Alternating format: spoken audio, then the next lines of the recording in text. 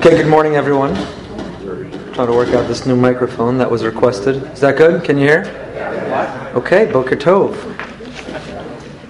I want to dedicate our learning this morning of Parshas Va'era Le'iloi Neshama of the four Kedoshim, the four French Jews who lost their lives. Hashem Yikom Damo, whose funerals are taking place right now in Israel, where the President of Israel just spoke and said that he wanted them, Jewish people in Israel wanted them to come home alive, not this way. And that certainly is our hope. Also, a refuah shlema for all Cholei Yisrael.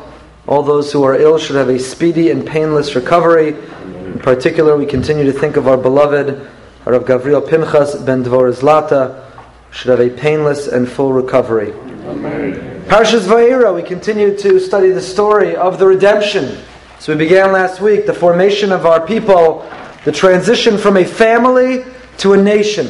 And that nation needed to be forged, that nation needed to be molded in the Kura Barzel, as our rabbis put it, in the fiery furnace of Egypt. They needed to experience the antithesis, the opposite of whom they were destined to be, in order to emerge and become the people that they were meant to be.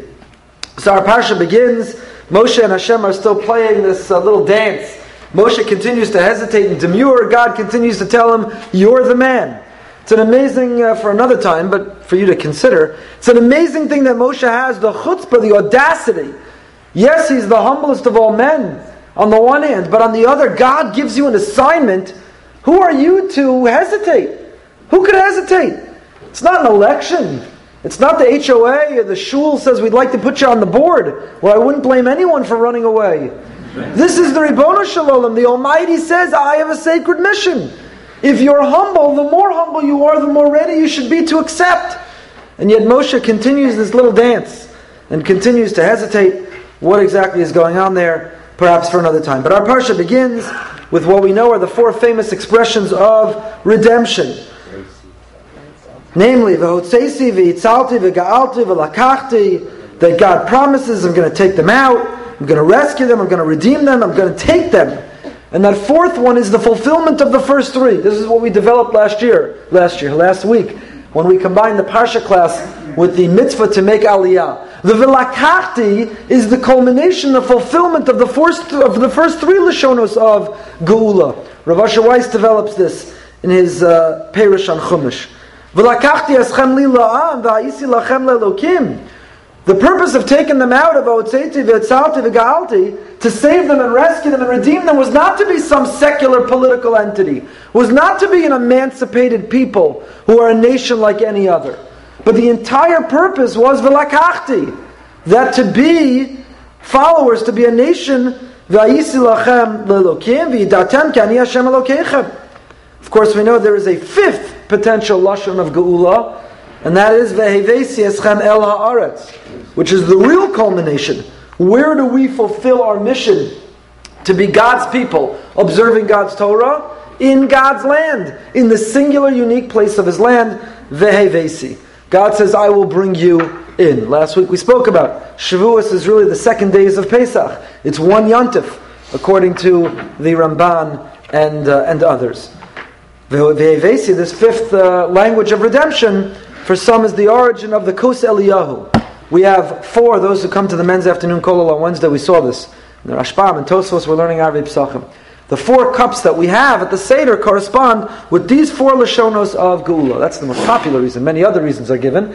But these four languages of redemption, Votzeisi, V'yitzalti, V'galti, V'lakachti, the Kos Eliyahu, the kind of voluntary in-between fifth cup that we don't drink from but that we have on our table, according to some, corresponds with Vehevesi, to be brought into the land. The ultimate Eliyahu is the harbinger of redemption. Again, Moshe hesitates when God says to go speak. Hein b'nei Yisrael lo shamu elai, eich yishma'eni parov ani aras v'asayim. Jewish people aren't going to listen to me. If they won't listen to me, how will Paro listen to me? Ani aras v'asayim. I have sealed lips. I have a speech impediment. I'm not an orator. Who is going to listen to me? Moshe tries again to get out of it, peculiarly. And Hashem again appoints him for his mission. Vayitzaveim el b'nei Yisrael v'yel Paro melech Mitzrayim, lotzias b'nei Yisrael me'eretz Mitzrayim. I'm on page 320 in the Stone Chumash. We're just doing the overview of the Parsha, then we'll delve into the Psukim. But it's a very funny language. We've studied this in the past. God tells Moshe, okay, that's nice. You have a speech impediment. Yeah, we've heard this story before. That's the story you tell yourself, but I've told you that you can indeed be the catalyst for redemption. So what's Moshe and Aaron's mission? Vayitzaveim el bnei Yisrael v'el Paro melech Mitzrayim. Vayitzaveim, to command the Jewish people and Paro. To which all of the Meforshim quickly jump. Vayitzaveim? I understand the language of a command. You have to mandate to Paro, release the Jewish people. Paro needs the harsh, direct, confrontational Vayitzaveim, demanded of him. But you liken Paro with Bnei Yisrael. First, Vayitzaveim el Bnei Yisrael, command Bnei Yisrael, and then command Paro. The same Vayitzaveim? What does that mean? Jewish people need a command. They're enslaved, they're in servitude, they're suffering, they're persecuted, they're oppressed. They should welcome a message of redemption, of liberation. They don't need a harsh language, they need a soft language. So Rashi tells us there, Vayitzaveim el Bnei Yisrael, Tzivam aleim lahanhigam benachas v'lizbol osam. Here Moshe and Aaron are commanded to be patient and to be pleasant. V'lizbol osam. What does lizbol mean? To tolerate, to endure, to be willing to bear the burden. Lizbol, bear the burden of this people. Vayitzaveim. So Rashi says Vayitzaveim doesn't mean the same harsher confrontational way you speak to Paro. It means that the Jewish people also need a thought-out, insightful leadership strategy. Lizbol, last year we spoke about this, you could listen online. A brilliant insight of Rav Volbe. The word Lizbol, which means to bear the burden, to tolerate, is also the root of the word Savlanut. Savlanos. Savlanut means patience. What is patience, after all, if not the ability to bear the discomfort of needing to wait? Savlanut, Lizbol, to bear an uncomfortable moment. And that's where Moshe and Aaron are being commanded. Again, we talked about it much more at length last year. The Parsha then continues to delineate the mission and the people who are on it. We list all these names and the lineage again. Then we have Moshe hesitating again. Page 322. Vayamar Moshe, I have sealed lips, a speech impediment. God, I've told you. How will Paro listen to me? And again, it's very peculiar. Give it up. Give it up, Moshe. This is God Almighty, the infinite, omnipotent being. He has identified you. Give it up. You tried to get out of it. Give it up, and he refuses to give it up. But then the redemption begins. This is the part that we're going to study more in depth momentarily. But essentially, this is the very quick orientation that HaKadosh Baruch Hu has with Moshe and Aaron. Before he sends them on their first mission of Shlichus, before he sends them on their first approach to Paro, HaKadosh Baruch Hu has a little retreat. He does an orientation with them. What it means to be a leader, and that's what we're going to examine together. Then we have the plagues. The first plague is that of blood. Second plague, the plague of frogs. The third is lice, and so on. We've all been to a Pesach Seder before. We know the plagues. How many plagues are there in Parshas Va'era? 7. My nephew, Sruli Michel, sent me a little video this morning of a Dvar Torah he gave his mom over breakfast while holding the waffle. He sent me a little video. His Dvar Torah was, how do you know that Va'era has 7 plagues and Bo has 3? He says, you have to use gematria. Va'era, the first 2 letters are Vav and Aleph. 6 and 1 is 7. Bo is 2 and 1 is 3. So there's 7 plagues in Va'era and 3 plagues in Bo. I think he's applying for the assistant rabbi position. I told his mother, my sister-in-law, that only if he holds a waffle while he gives the drasha, then he qualifies. So we have, the parsha ends with these 7 plagues. We're all familiar with these plagues, as I said, from the Pesach Seder. First 2 plagues, by the way, are carried out by whom? Aaron, not Moshe. Why? Moshe was saved by the Nile. It would be a lack of gratitude to strike the Nile. Because that makes sense, right? It makes sense that you have to show gratitude to an inanimate object. That makes sense, right? No, that makes no sense at all. But it's what we're taught in kindergarten. and they pinch our cheek and send us home with our projects, and we repeat at the Shabbos table. Moshe, right, just like the challah doesn't want to be embarrassed in front of the wine, so we cover it. Again, we talked about that in the men's afternoon kolo. So too, Moshe can't hit the Nile because he has to have a karas hatov. Doesn't make sense. We talked about this also in the past, but very quickly, it makes complete sense. If you understand that hakaras hatov is not about the recipient of the gratitude, but it's about the deliverer, the giver of the gratitude. Hakaras hatov is not because when someone does something nice, they need to hear thank you, but it's because when someone had something nice done for them, they need to say thank you. Because thank you, according to Judaism, is an exercise in humility. The ability to say thank you stems only those people who have the humility to recognize, you did something for me, my life was enhanced. My life was improved. I benefited from you in a way I couldn't have without you. So I must acknowledge that. I must express the humility, the sense of dependence of it, by saying thank you. So whether you are an animate object or an inanimate object, whether you are a person or whether you're the Nile River, I have to always bear an attitude of gratitude because it's for me, not for you, to undergo that exercise of saying thank you. We shared this Rav Hutner, I think in Sefer Bereshis, with Leah naming her son Yehuda, the first person to give gratitude. Rav Hutner's insight.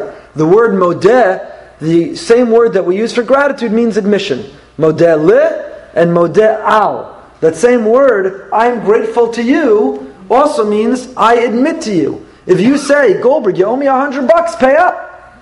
I say, Ani modeh lecha. It's true. I admit to you. If I want to say I'm grateful to you, I say, Ani modeh al, I'm grateful for whatever it is you did. So I ask Rav Hutner, Rosh Hashiva of Chaim Berlin, Zatzal, why do you have the same word?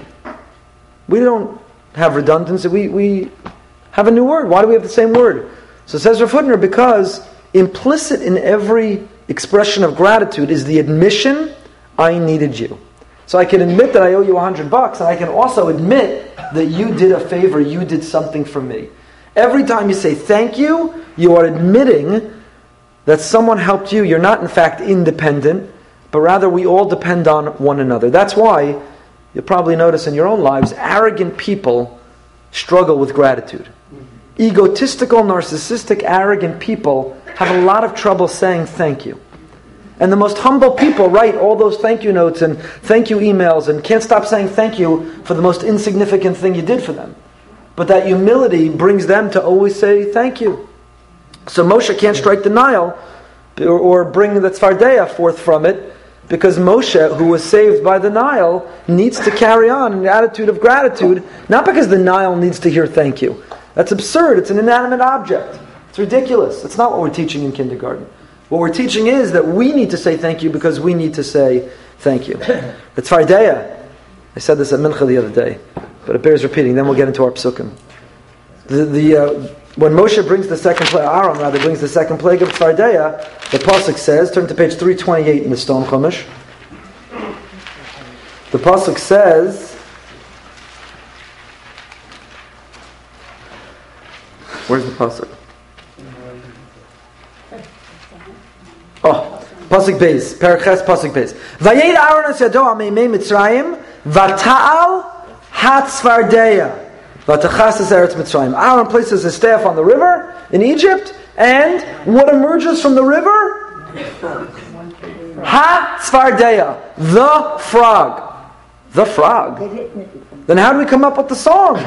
Frogs here, frogs there, frogs are jumping everywhere. I thought the Makkah of Tzfardeya, one frog, we have lizards everywhere. We have iguanas everywhere. We got the little frogs jumping in Boca everywhere. One frog's called a plague? Ha-tzfardeya, the frog? So this bothered Rashi. And Rashi gives two perushim, but one he quotes the Medrash. That one frog climbed out of the river, and what happened? The Egyptian who's cursing the exterminator under his breath, can't stand that this frog is in his house, he takes his broom and he smacks the frog. And what happens? It's like a gremlin. The frog divides, multiplies. And then he hits the next frog, he's trying to shoo it, get it out of its house. And what happens?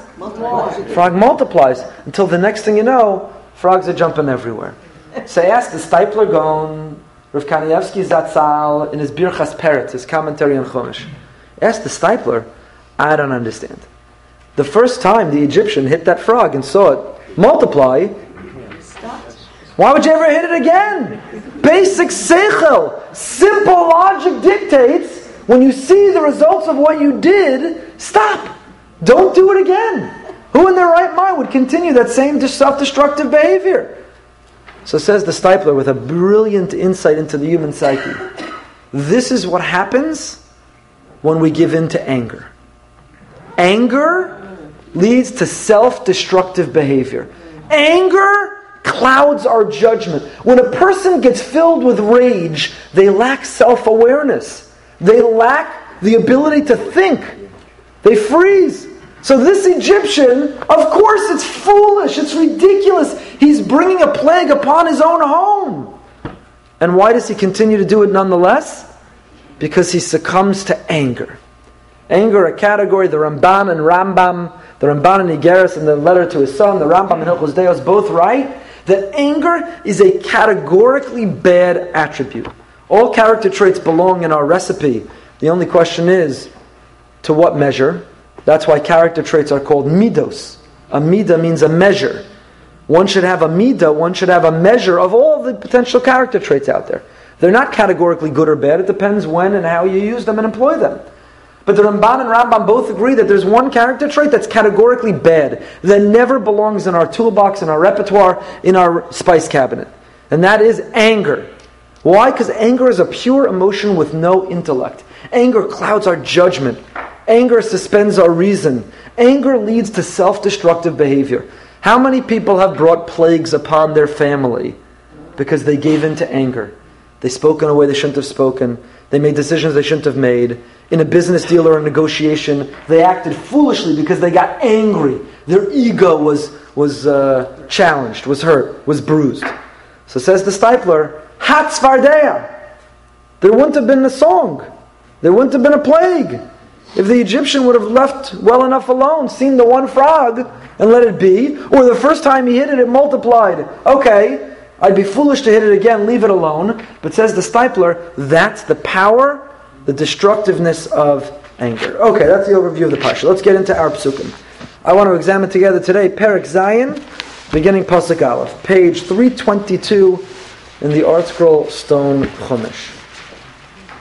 Page 322. Perek Zayin, Pasuk Aleph. Baruch atah Adonai Eloheinu melech haolam she'akol niyeh b'dvaro. Amen. Vayomer Hashem el Moshe. God is speaking to Moshe. Re'ei nesaticha Elokim leparo, v'aron achicha yihiyeh neviyecha. I'm sorry, I should have read that Elohim. See, I have placed you as the Elohim.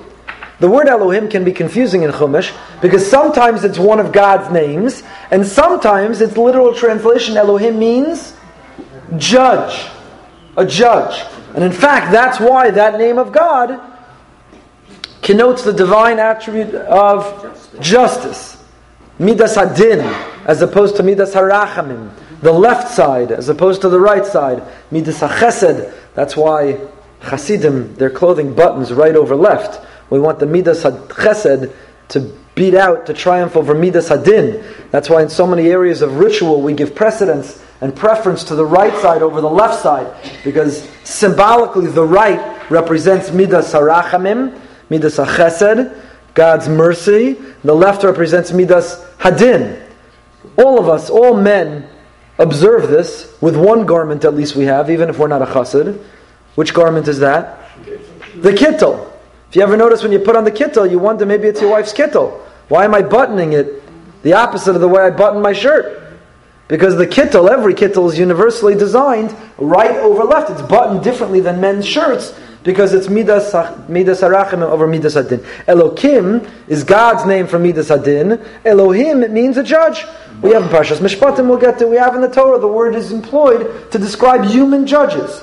And that component of God, which corresponds with or is similar to a human judge who is giving judgment, that's why we use that name of God. So God is telling Moshe, see, Re'ei nesaticha, I have placed you to be, Rashi says, Shofet v'rodeh lirdoso b'makos v'yisurim. I have placed you to be a judge over Paro. You're going to, what does a judge do? They execute judgment. What does the judge do? They arraign the individual. The judge sentences the individual. Moshe, you are the shofet. You are the judge and the jury. You will execute justice. You will give the sentence to Paro through the makos v'yisurim. V'Aaron achicha, and your brother Aaron, yihiyeh niviecha. He will be your prophet. That's kind of strange. When we think of a prophet, we think of someone who has the direct connection to the line to God. But Moshe has the direct line to God. So why does he need Aaron to be his Navi? If you're sensitive to the language of the Pasuk. What do you mean Aaron will be Niviecha? So look at Rashi. Kitargumo miturgmanach. V'chein kol lashon nevuah Odam hamachriz umashmiya la'am divrei tochachos. V'hu migzeras niv svasayim. Yanuv chochma v'echam is navuz to Shmuel. And Rashi gives a few examples from around Tanakh. What is Rashi saying? We have a total misconception of what a Navi is. When we use the term or translation prophet, to us a prophet is somebody who can see into the future. They have a crystal ball. Who's going to win the Super Bowl? What's going to happen to the Jews of Europe? Much more significantly. What will be in the future? Turn to the prophet who has prophecy. They see the future. But that's not a Jewish view of a prophet. A prophet never sees the future. The prophet is not some, staff member of the Psychic Friends Network. The prophet, from the Jewish view, is the individual who is the mouthpiece of the Almighty.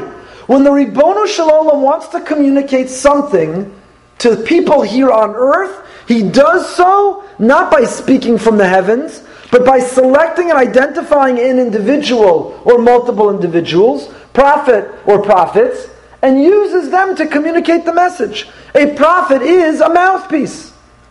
That's what a prophet is. All prophets, with the exception of Moshe, cannot initiate prophecy. This is one of the foundational beliefs, that Moshe is a categorically unique, distinct prophet, different than all of the prophets. Moshe could initiate a conversation with the Ribbono Shel Olam. Every other prophet only received prophecy at the Ribbono Shel Olam's initiation. When God wanted to communicate a message, He came to Yirmiyahu, Yeshayahu, Amos. He came to our prophets, and He did so in their sleep, by the way. Another difference. Moshe could have nevuah while awake. All of the prophets had to be in a state of sleep. Moshe during the day, all of the prophets at night. All these differences. But a prophet is not someone who has some crystal ball and can see the future, predict what will happen. A prophet is the mouthpiece to articulate what the Almighty wants us to hear. So now you understand, says Rashi, what does God mean? Aaron achicha yen niviecha.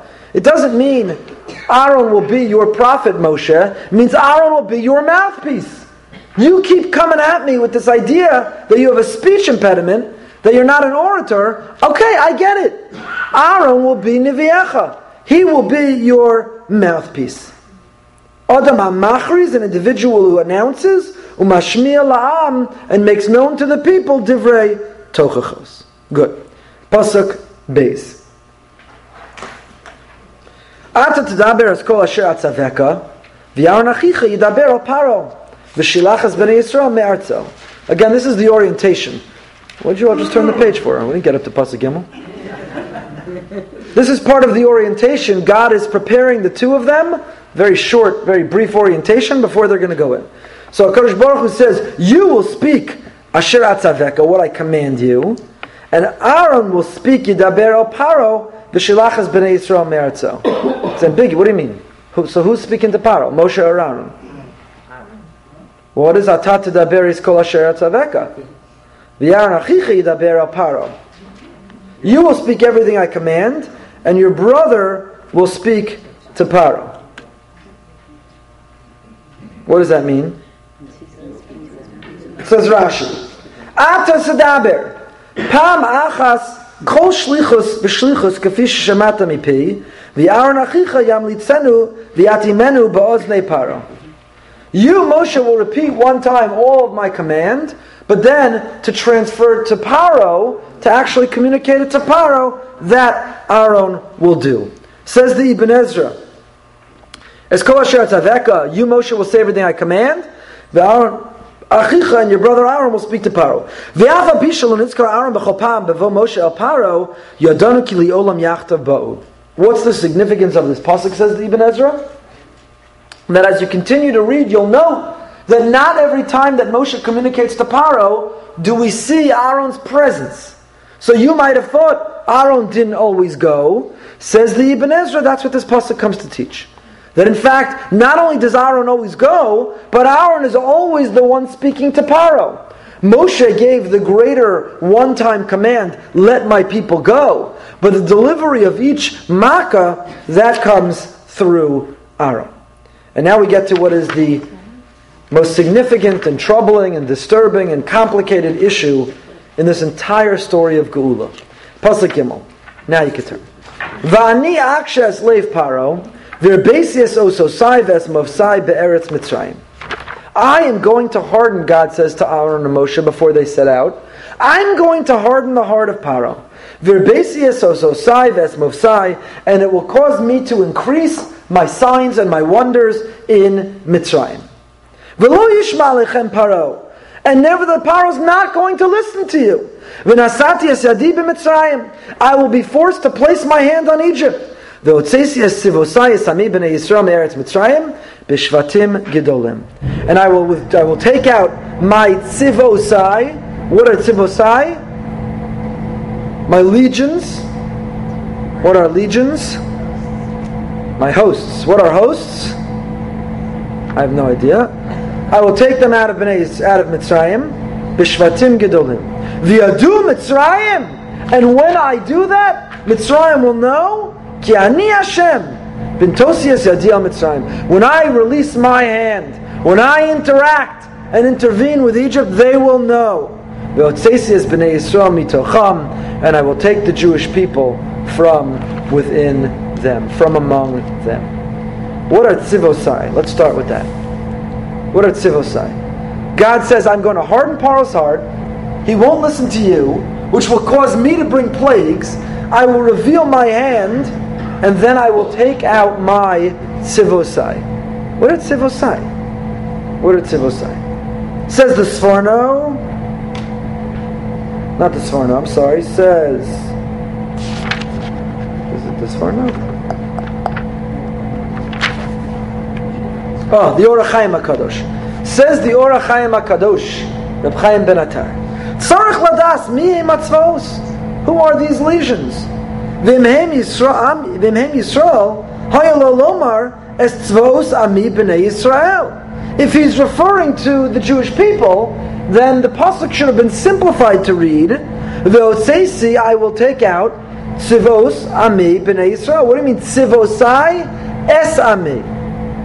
Vulai, says the Orach Chaim, perhaps ki yechaven Hashem dirshom b'Torah haflagos ma'alasenu etzlo ki ein lo tzvaos miyuchadim lo ki Yisrael ulezeh im haya omer es tzvaos ami haya makom lomar ki Hashem yesh lo harbe tzvaos v'zeh echad mehem lezeh omar es tzivosai stam lomar harishumim ve'ein tzorach lomar tzava ploni ki b'omrach tzvaos Hashem echad hu hamiyuchad. V'achar kach amar mi uzeh ve'ezehu es ami b'nei Yisrael.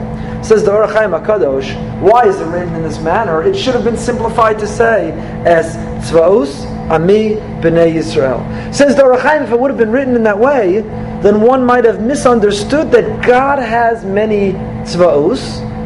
He's taking out one of them in this circumstance, namely the Jewish people. But because because God wants us to know, He only has one tzvaos, and they are the Jewish people. That's why it says tzivosai in the singular. I only have one, and who are that one? Who is that one? Es ami b'nei Yisrael. But we still haven't understood. Why doesn't it just say v'otzeisi es ami b'nei Yisrael? It's just layers of redundancy. It should just say v'otzei es ami, or v'otzei es b'nei Yisrael, or v'otzei es tzivosai. Why 3 layers of redundancy? Tzivosai, ami, b'nei Yisrael. Pasuk has redundancy after redundancy. So says the Ibn Ezra, who are tzivosai? I love this Ibn Ezra. Kimo shehem hamalachim Tzvaos Hashem b'shamayim, kach heim Yisrael ba'aretz. That word tzvaos should remind you, elicit immediately the idea of the heavenly angels, the heavenly beings. That's where we see tzvaos. Kadosh, Kadosh, Kadosh, Hashem, tzvaos, Malach. Right? We have tzvaos is always angelic, angels, heavenly beings. Why is it used in this context? Because, says the Ibn Ezra so beautifully, you know what the Jewish people's mission is on earth? To be God's angels. God says, I'm taking them out. And why am I taking them out? Tzivosai. I want them to be my angels on earth. I have angels in the heaven. What are angels? We don't believe in separate beings. God is one. We don't believe that they're independent, separate beings. Angels are those who carry out God's mission, God's will, which really is an extension of the Almighty Himself. We refer to Him as angels. So what's our mission? We spoke about this past Shabbos Shuvah at length. Our mission is to be an angel. Be someone's angel. Tzivosai. Right? It says the Ibn Ezra, like the angels are the legions of God in the heavens, kach heim Yisrael ba'aretz. That's what it means to live life making a Kiddush Hashem. Our mission, if you reduce the entire purpose of the Jewish people down to its core, our mission is to create Kiddush Hashem, to bring people closer to God, to bring God closer down here to earth. We told stories all Shabbos Shuvah about people who were other people's angels on earth. When we say in Kedusha, Kadosh, Kadosh, Kadosh, what are we saying? We're saying that our mission is to be your angel. That's our mission. Nikadesh es shimcha ba'olam. If you go to shul every day, you answer Kedusha. Shacharis Mincha, Nikadesh es shimcha ba'olam. Every time we answer Kedusha, where we put our feet together to resemble angels, and we go up on our toes to resemble angels, what do we say? Nikadesh es shimcha ba'olam. I will sanctify your name in the world. I'm going to be your angel, God. And every day before we go to sleep, we have to ask ourselves, have we been someone's angel today? Have we made a Kiddush Hashem today? Have we improved or repaired His world today? And all of this is in this one word, Tzivosai. The Ibn Ezra says, God says, V'otzesi, why am I taking them out? Not just to be some isolated, some nation in retreat, in hibernation, not to be a nation who are double parking and who are paying in cash to avoid tax, and to be a nation who speak disrespectfully and harshly and complain and always send the food back and don't leave a nice tip, not to be a nation who create a bad name in the world. Why am I taking them out, V'otzesi? For one reason. Tzivosai ami b'nei Yisrael. I want them to be angels on earth. I want them to sanctify my name through their actions. And then v'yadu Mitzrayim, we're going to come back to the question of hardening Paro's heart momentarily. Let's just look at the rest of these psukim first. Then God says, after I bring the harshness, then they will know. Then they will know who I am. Says the Rashbam, Pasuk Hey, v'yadu Mitzrayim ki ani Hashem. They will know I am God. Adon u'moshel she'ad ata yomru lo yadati es Hashem. Right? Until now they said, we don't know God. I don't know God. Earlier, Parakeh, Pasuk Beis. That's where that expression comes from. What's the context? When Moshe and Aaron come to Paro, Paro says, Mi Hashem. Who is God that I should listen to Him, to His voice? Lo yadati es Hashem. I don't know this God. I have my little corner of pagans. I have my idols that I bow down and worship to. What are you talking about, God? I'm not familiar with this God. I don't know God. Lo yadati. I don't know God. So the Rashbam says, for God, the plagues are all an introduction. Oh, Paro, you don't know me? Allow me to introduce myself. Dam, Tzvardeya, Kinim, Arov, Dever, Shchin, Bara. Nice to meet you. I'm God. You don't know me? You think that you're the God? Paro, who goes down to the Nile to relieve himself so that no one will realize he's human, who has basic human needs to relieve himself. You want Egypt bowing down to you? Allow me to introduce myself. I am the real omnipotent being. And what better introduction, what more compelling introduction than to manipulate nature? You don't know me, Paro? You don't know me. By the way, that word, lo yadati, that word da'as, we know means an intimate knowledge. It means the ultimate level of exposure. There's no Hebrew term for sexual relations. We use the term da'as. Knowledge is the most intimate form of knowledge. Paro says to God, I don't know this God. He's not involved in my life. He's not intimately involved in the lives of humanity, society, of Egypt. So God responds and says, really? You don't know me? And many explain that actually you can break up. This is what Rabbi Yehuda says at the Pesach Seder, right? That he didn't read the plagues as 10 plagues. What's Rabbi Yehuda? Tetzach, Hadash, right? And so on. He broke it into 3 groups. What was Rabbi Yehuda getting at? That he knew how to create acronyms? Shkoyach. What was Rabbi Yehuda getting at? That he broke the plagues into 3 units, into 3 groups. Rabbi Yehuda was getting at that there's a development of the plagues. The units of the plague communicate a greater and greater message to Paro. First he deals with nature, Dam Tzvardeya, right? He goes through. So that's what the Rashbam says. Then they will know me. V'yadu lo yadati. Paro said, I don't know God. I'm going to bring plagues, and what's the purpose? What's the goal? What will be the result? V'yadu Adon u'moshel. They'll get to know me. They'll know who I am. They'll know who I am. So for the Rashbam, the purpose of the plagues, and this is important, make notes for your Pesach Seder. What's the purpose of the plagues for the Rashbam? Is it for the Jewish people? Was it the necessary mechanism to release the people? If God wanted, He could have softened Paro's heart.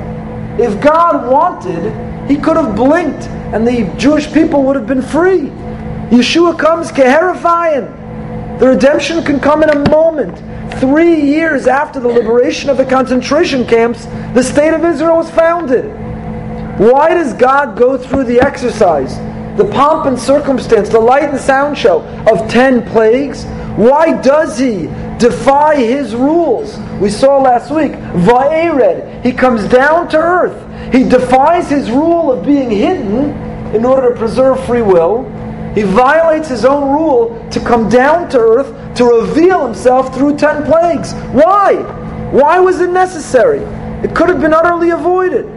So the Rashbam says in such succinct words, Adam u'Moshel, to introduce himself to Paro and the Egyptians. Shalom Aleichem, nice to meet you. I am the Adonu Moshel. I manipulate and control nature. I control the world. I am the omnipotent, infinite being. Do not hide. Don't pretend I don't exist. Don't be an atheist or even an agnostic. It's nice to meet you. V'yadatem ki ani Hashem. They will know. V'yadu Mitzrayim. They will know that I am God. So for whom are the plagues according to the Rashbam? For Paro and for the Egyptians, but this is not everyone's opinion.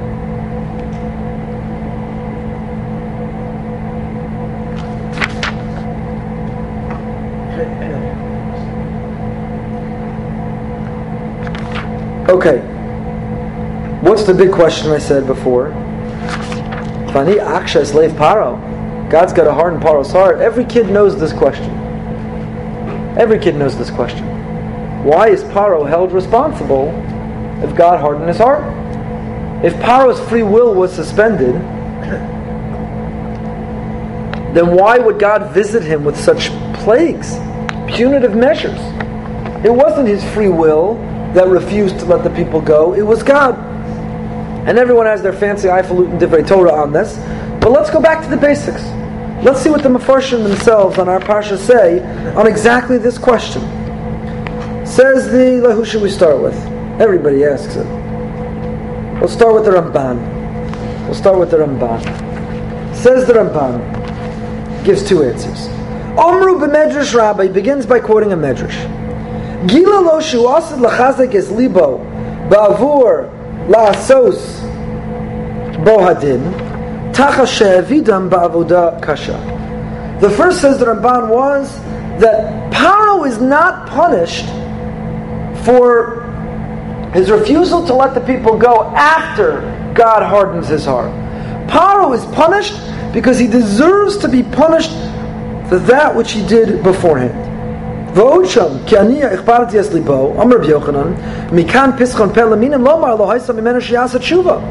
Yochanan asks our question in the Medrash. If God hardened his heart, it is a pischon peh. It's an opening for heretics to say, you see, you can't repent. You can't do tshuva. Paro was denied the opportunity to do tshuva.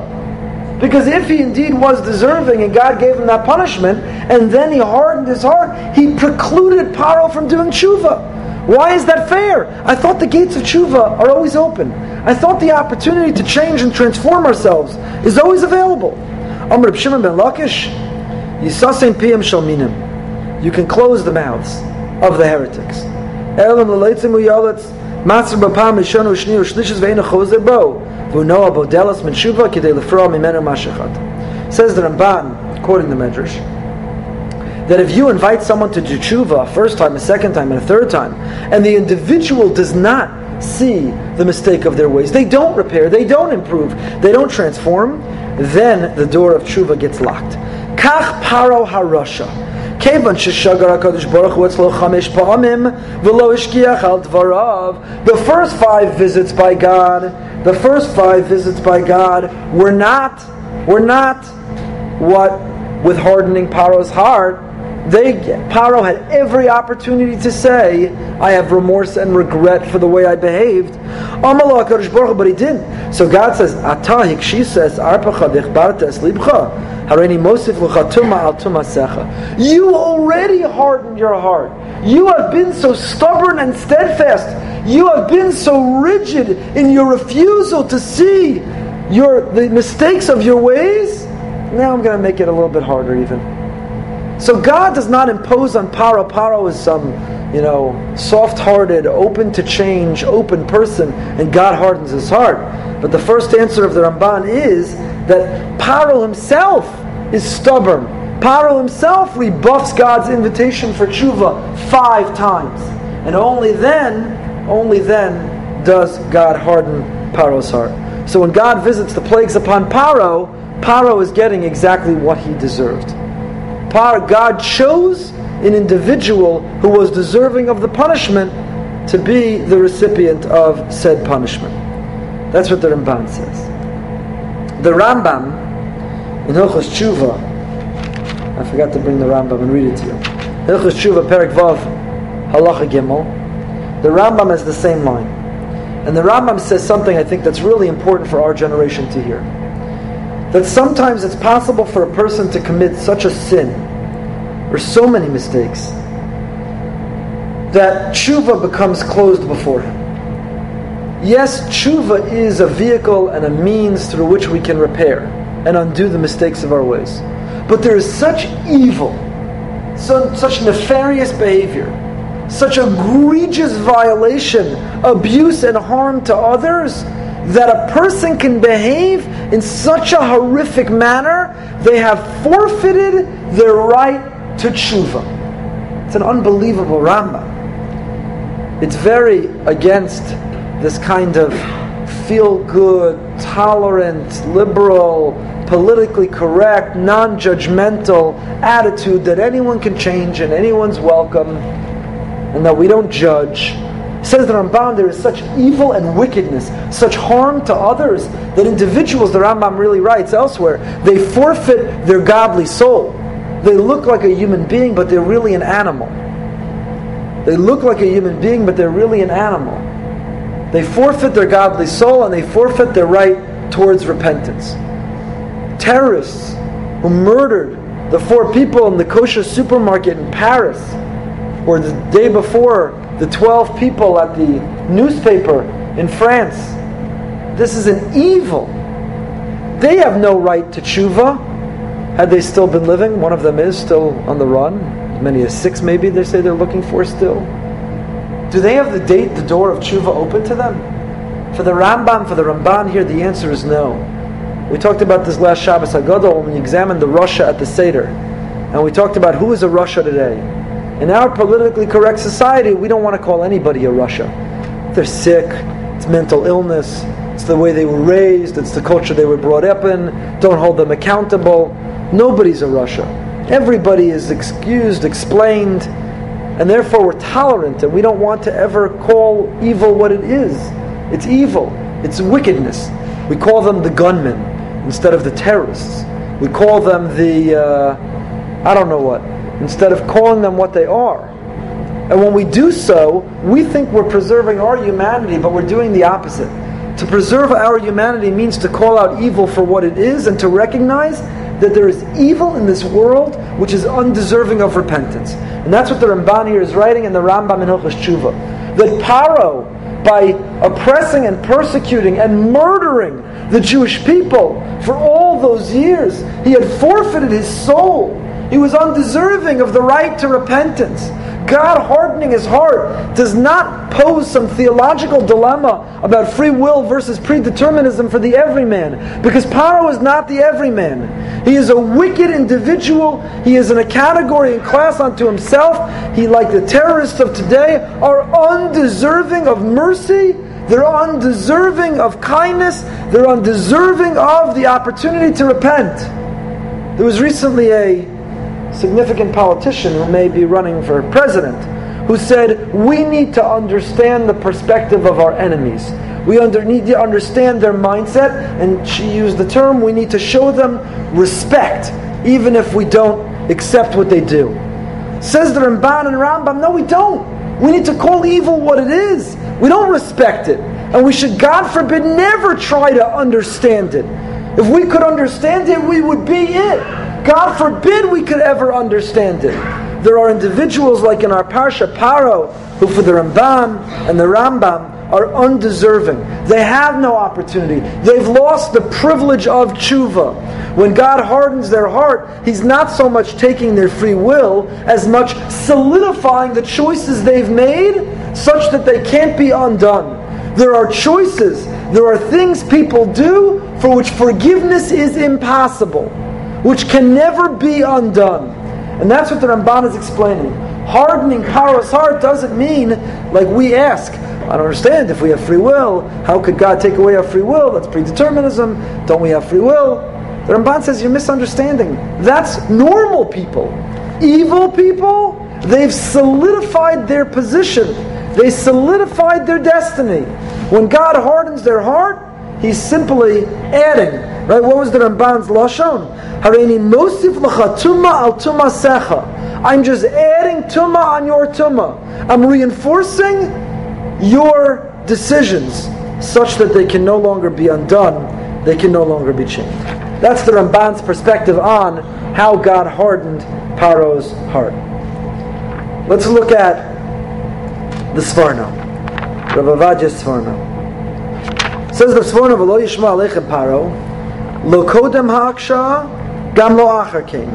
Imra'oso riboy ha'osos v'amofsim, v'lachein esa behem shvatim, ve'im makas bechoros u'tfias mitzrayim b'yamsuf, sheshneim belvar hayu al tzad onesh lahem mida kineged mida, aval shar makos hayu osos u'mofsim lahashivim b'tshuva, ka'amro bezos teda ki ani Hashem, Bavur Teda ki ani Hashem b'kerev haaretz, l'man Teda ki l'Hashem haaretz, l'man shisios osai ele b'kirbo, l'man tisaper v'yadatem, ata Yisrael la'mitzrim, v'gam k'shedviyam keven lasos, kivein lasos ba'ofen, sha'nisharim b'mitzrayim yakiru v'yedu, ka'amru v'yedu mitzrayim ki ani Hashem. Says the Sforno, very different than the Ramban. Says the Sforno that Hashem does give the opportunity for tshuva. And in fact, the entire purpose of the Makos were not introductions, nice to meet you, I control nature, and I'm going to, it's payback time, but for the Sforno it's actually the opposite. The entire purpose of the Makos are, v'yadatem, I want you to know me, and therefore to change your ways, and therefore to transform your philosophy, and therefore to come close to me. I want you to change your ways, and therefore to do tshuva. Not to remove the possibility of tshuva, but for the Sforno to reinforce the opportunity of tshuva. So for the Sforno, God didn't tamper with Paro's free will. Had Paro repented at any point, it would have been accepted. It would have been accepted. But there was no remorse. So the first 9 plagues for the Sforno are not punitive. The first 9 plagues are mida keneged mida. They are the perfect proportional response to each of Paro's behaviors towards the Jews, but they're not punitive, they are motivational. They're incentives to incentivize Paro to do tshuva. When he doesn't do tshuva, for the Sforno, the only one of the plagues that actually is punitive is the 10th plague, Makas Bechoros. And then drowning them in the sea. And the Sforno adds, even drowning them in the sea, Gam Keshet Biam, even when he's drowning them in the sea, Kivei Lasos Ba'ufen Shanisharim B'Mitzrayim Yakiru V'Yedu. The goal of the splitting of the sea and drowning the Egyptians was so that the remaining Egyptians observing it would know. V'Yedu Mitzrayim Ki Ani Hashem. We find this expression over and over and over again, says the Sforno, that God's goal, his intent is V'Yedu Mitzrayim. He wants Mitzrim and us, all of us who study this section afterwards, to know that He is the one in charge. Okay, let's keep going. There's more to say in terms of the purpose of hardening the heart, but you get some of the basic idea. Vayas Moshe, Pasuk Vav. Moshe did and Aaron did Kasher Tziva Hashem Osam, Kenasu. They did what God commanded. Moshe ben Shmonim Shana, V'Aaron ben Shalosh Shmonim Shana. Moshe's 80, Aaron's 83 years old. B'dabram el Paro. When they go to speak to Paro for the very first time, when they begin their career as redeemers of the Jewish people. So if you think you're 80 or nearing 80 and it's time to retire, Moshe and Aaron were just beginning their career at 80 and 83. Why do we mention this? Why is this mentioned? Says the Ibn Ezra, Moshe Hizkir Shnosehem V'lo matzanu b'chol ha'mikra neviim she'izkirim ha'kosov she'niznablu b'ziknusam rak eila ki ma'alasam gedola mikol ha'neviim v'lahem levadom haya medaber Hashem ba'amud anan. Why do we mention their ages? To say how remarkable it is that God continued. These are the oldest people we find that God gives nevuah to. People retire even from nevuah. They age out of nevuah. They age out of prophecy. Says the Ibn Ezra, why do we mention their ages? To say how remarkable it is that they continue to get nevuah even at this advanced age. The Sforno says more. Sforno says, what's remarkable is not only that they continue to get nevuah, but says the Sforno, in kol ziknasam, despite the infirmities of age, hishkimo v'izdarzu l'ritzon konam. They acted with alacrity and zeal and enthusiasm. They ran to go see Paro to carry out the word of God.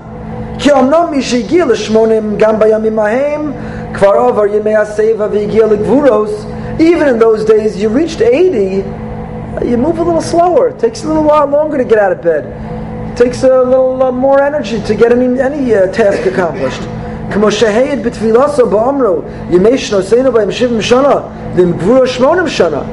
HaMelech already communicated in Tehillim, and actually this comes from Tehillim Tzadi. Gemara says was authored not by David but by Moshe Rabbeinu himself. And what did Moshe say? The average lifespan of man is 70 years. If you have extraordinary strength, 80 years. So we know that Moshe was feeling the infirmities of age at 80. And yet, Torah tells us, at 80 years old, God said, jump, and Moshe said, how high? He was running to fulfill the word with zrizas, with alacrity and zeal and enthusiasm. He didn't wane. He showed no signs of the effects of age. The Orach Chaim is bothered. Why does it say, Vayas Moshe Kenasu? Moshe did, Kenasu, so did. Tzarech ladas, lama kefa lomar, kasher tziva Hashem Kenasu. V'lo hispik hakasav ba'achas meina. Let it say one or the other. Vayas Moshe did. Right? What does the pasuk say? Vayas Moshe v'Aaron kasher tziva Hashem osam Kenasu. Moshe and Aaron did as God commanded. So they did. Either say, as God commanded, so they did, or Moshe and Aaron did as God commanded. Why the redundancy? They did as God commanded, so they did. You didn't notice that. Why not? The Orach Chaim did. What's the redundancy? V'nira she'ichavin lomar she'asu hashlichus kasher omar l'Hashem beis madregos. It means they fulfilled their mission to two levels. Ha'achas, on the one hand, shekol ma she'isigu hevim b'divrei Hashem kein asu. V'abeish nischavnu al amitus advarim b'shleimus. V'zeu shir ha'kosav v'yas Moshe. Kasher tziva, v'lo shinu davar. V'chozer ha'kosav v'meir v'omer kasher tziva Hashem osam. Perish ma she'nischavin Hashem b'mitzvosu lehem kein asu. V'havein. Says the Or Chaim, you can fulfill what somebody asks you to do in one of two ways. Someone asks you to do something, you can do it half-heartedly. They asked you to do it, so you'll do it. Do you understand it? No. Do you agree with it? Who cares? Do you believe in it? It doesn't matter. You did it because they asked you to do it. Or you can do something someone asks you to do, not just going through the motions half-heartedly, but you do it wholeheartedly. You give your entire self to it. You believe in it. You seek to understand it. You are invested in it. Says the Or Chaim, that's what's going on here. Moshe and Aaron did what God commanded men. They went through the actions. They in fact went to Paro, said the words they were supposed to say, did what they were supposed to do. Kein asu means, they were invested. They believed wholeheartedly. It was themselves. They didn't just go through the motions for God without understanding, but they actually were invested. They were part of this mission themselves.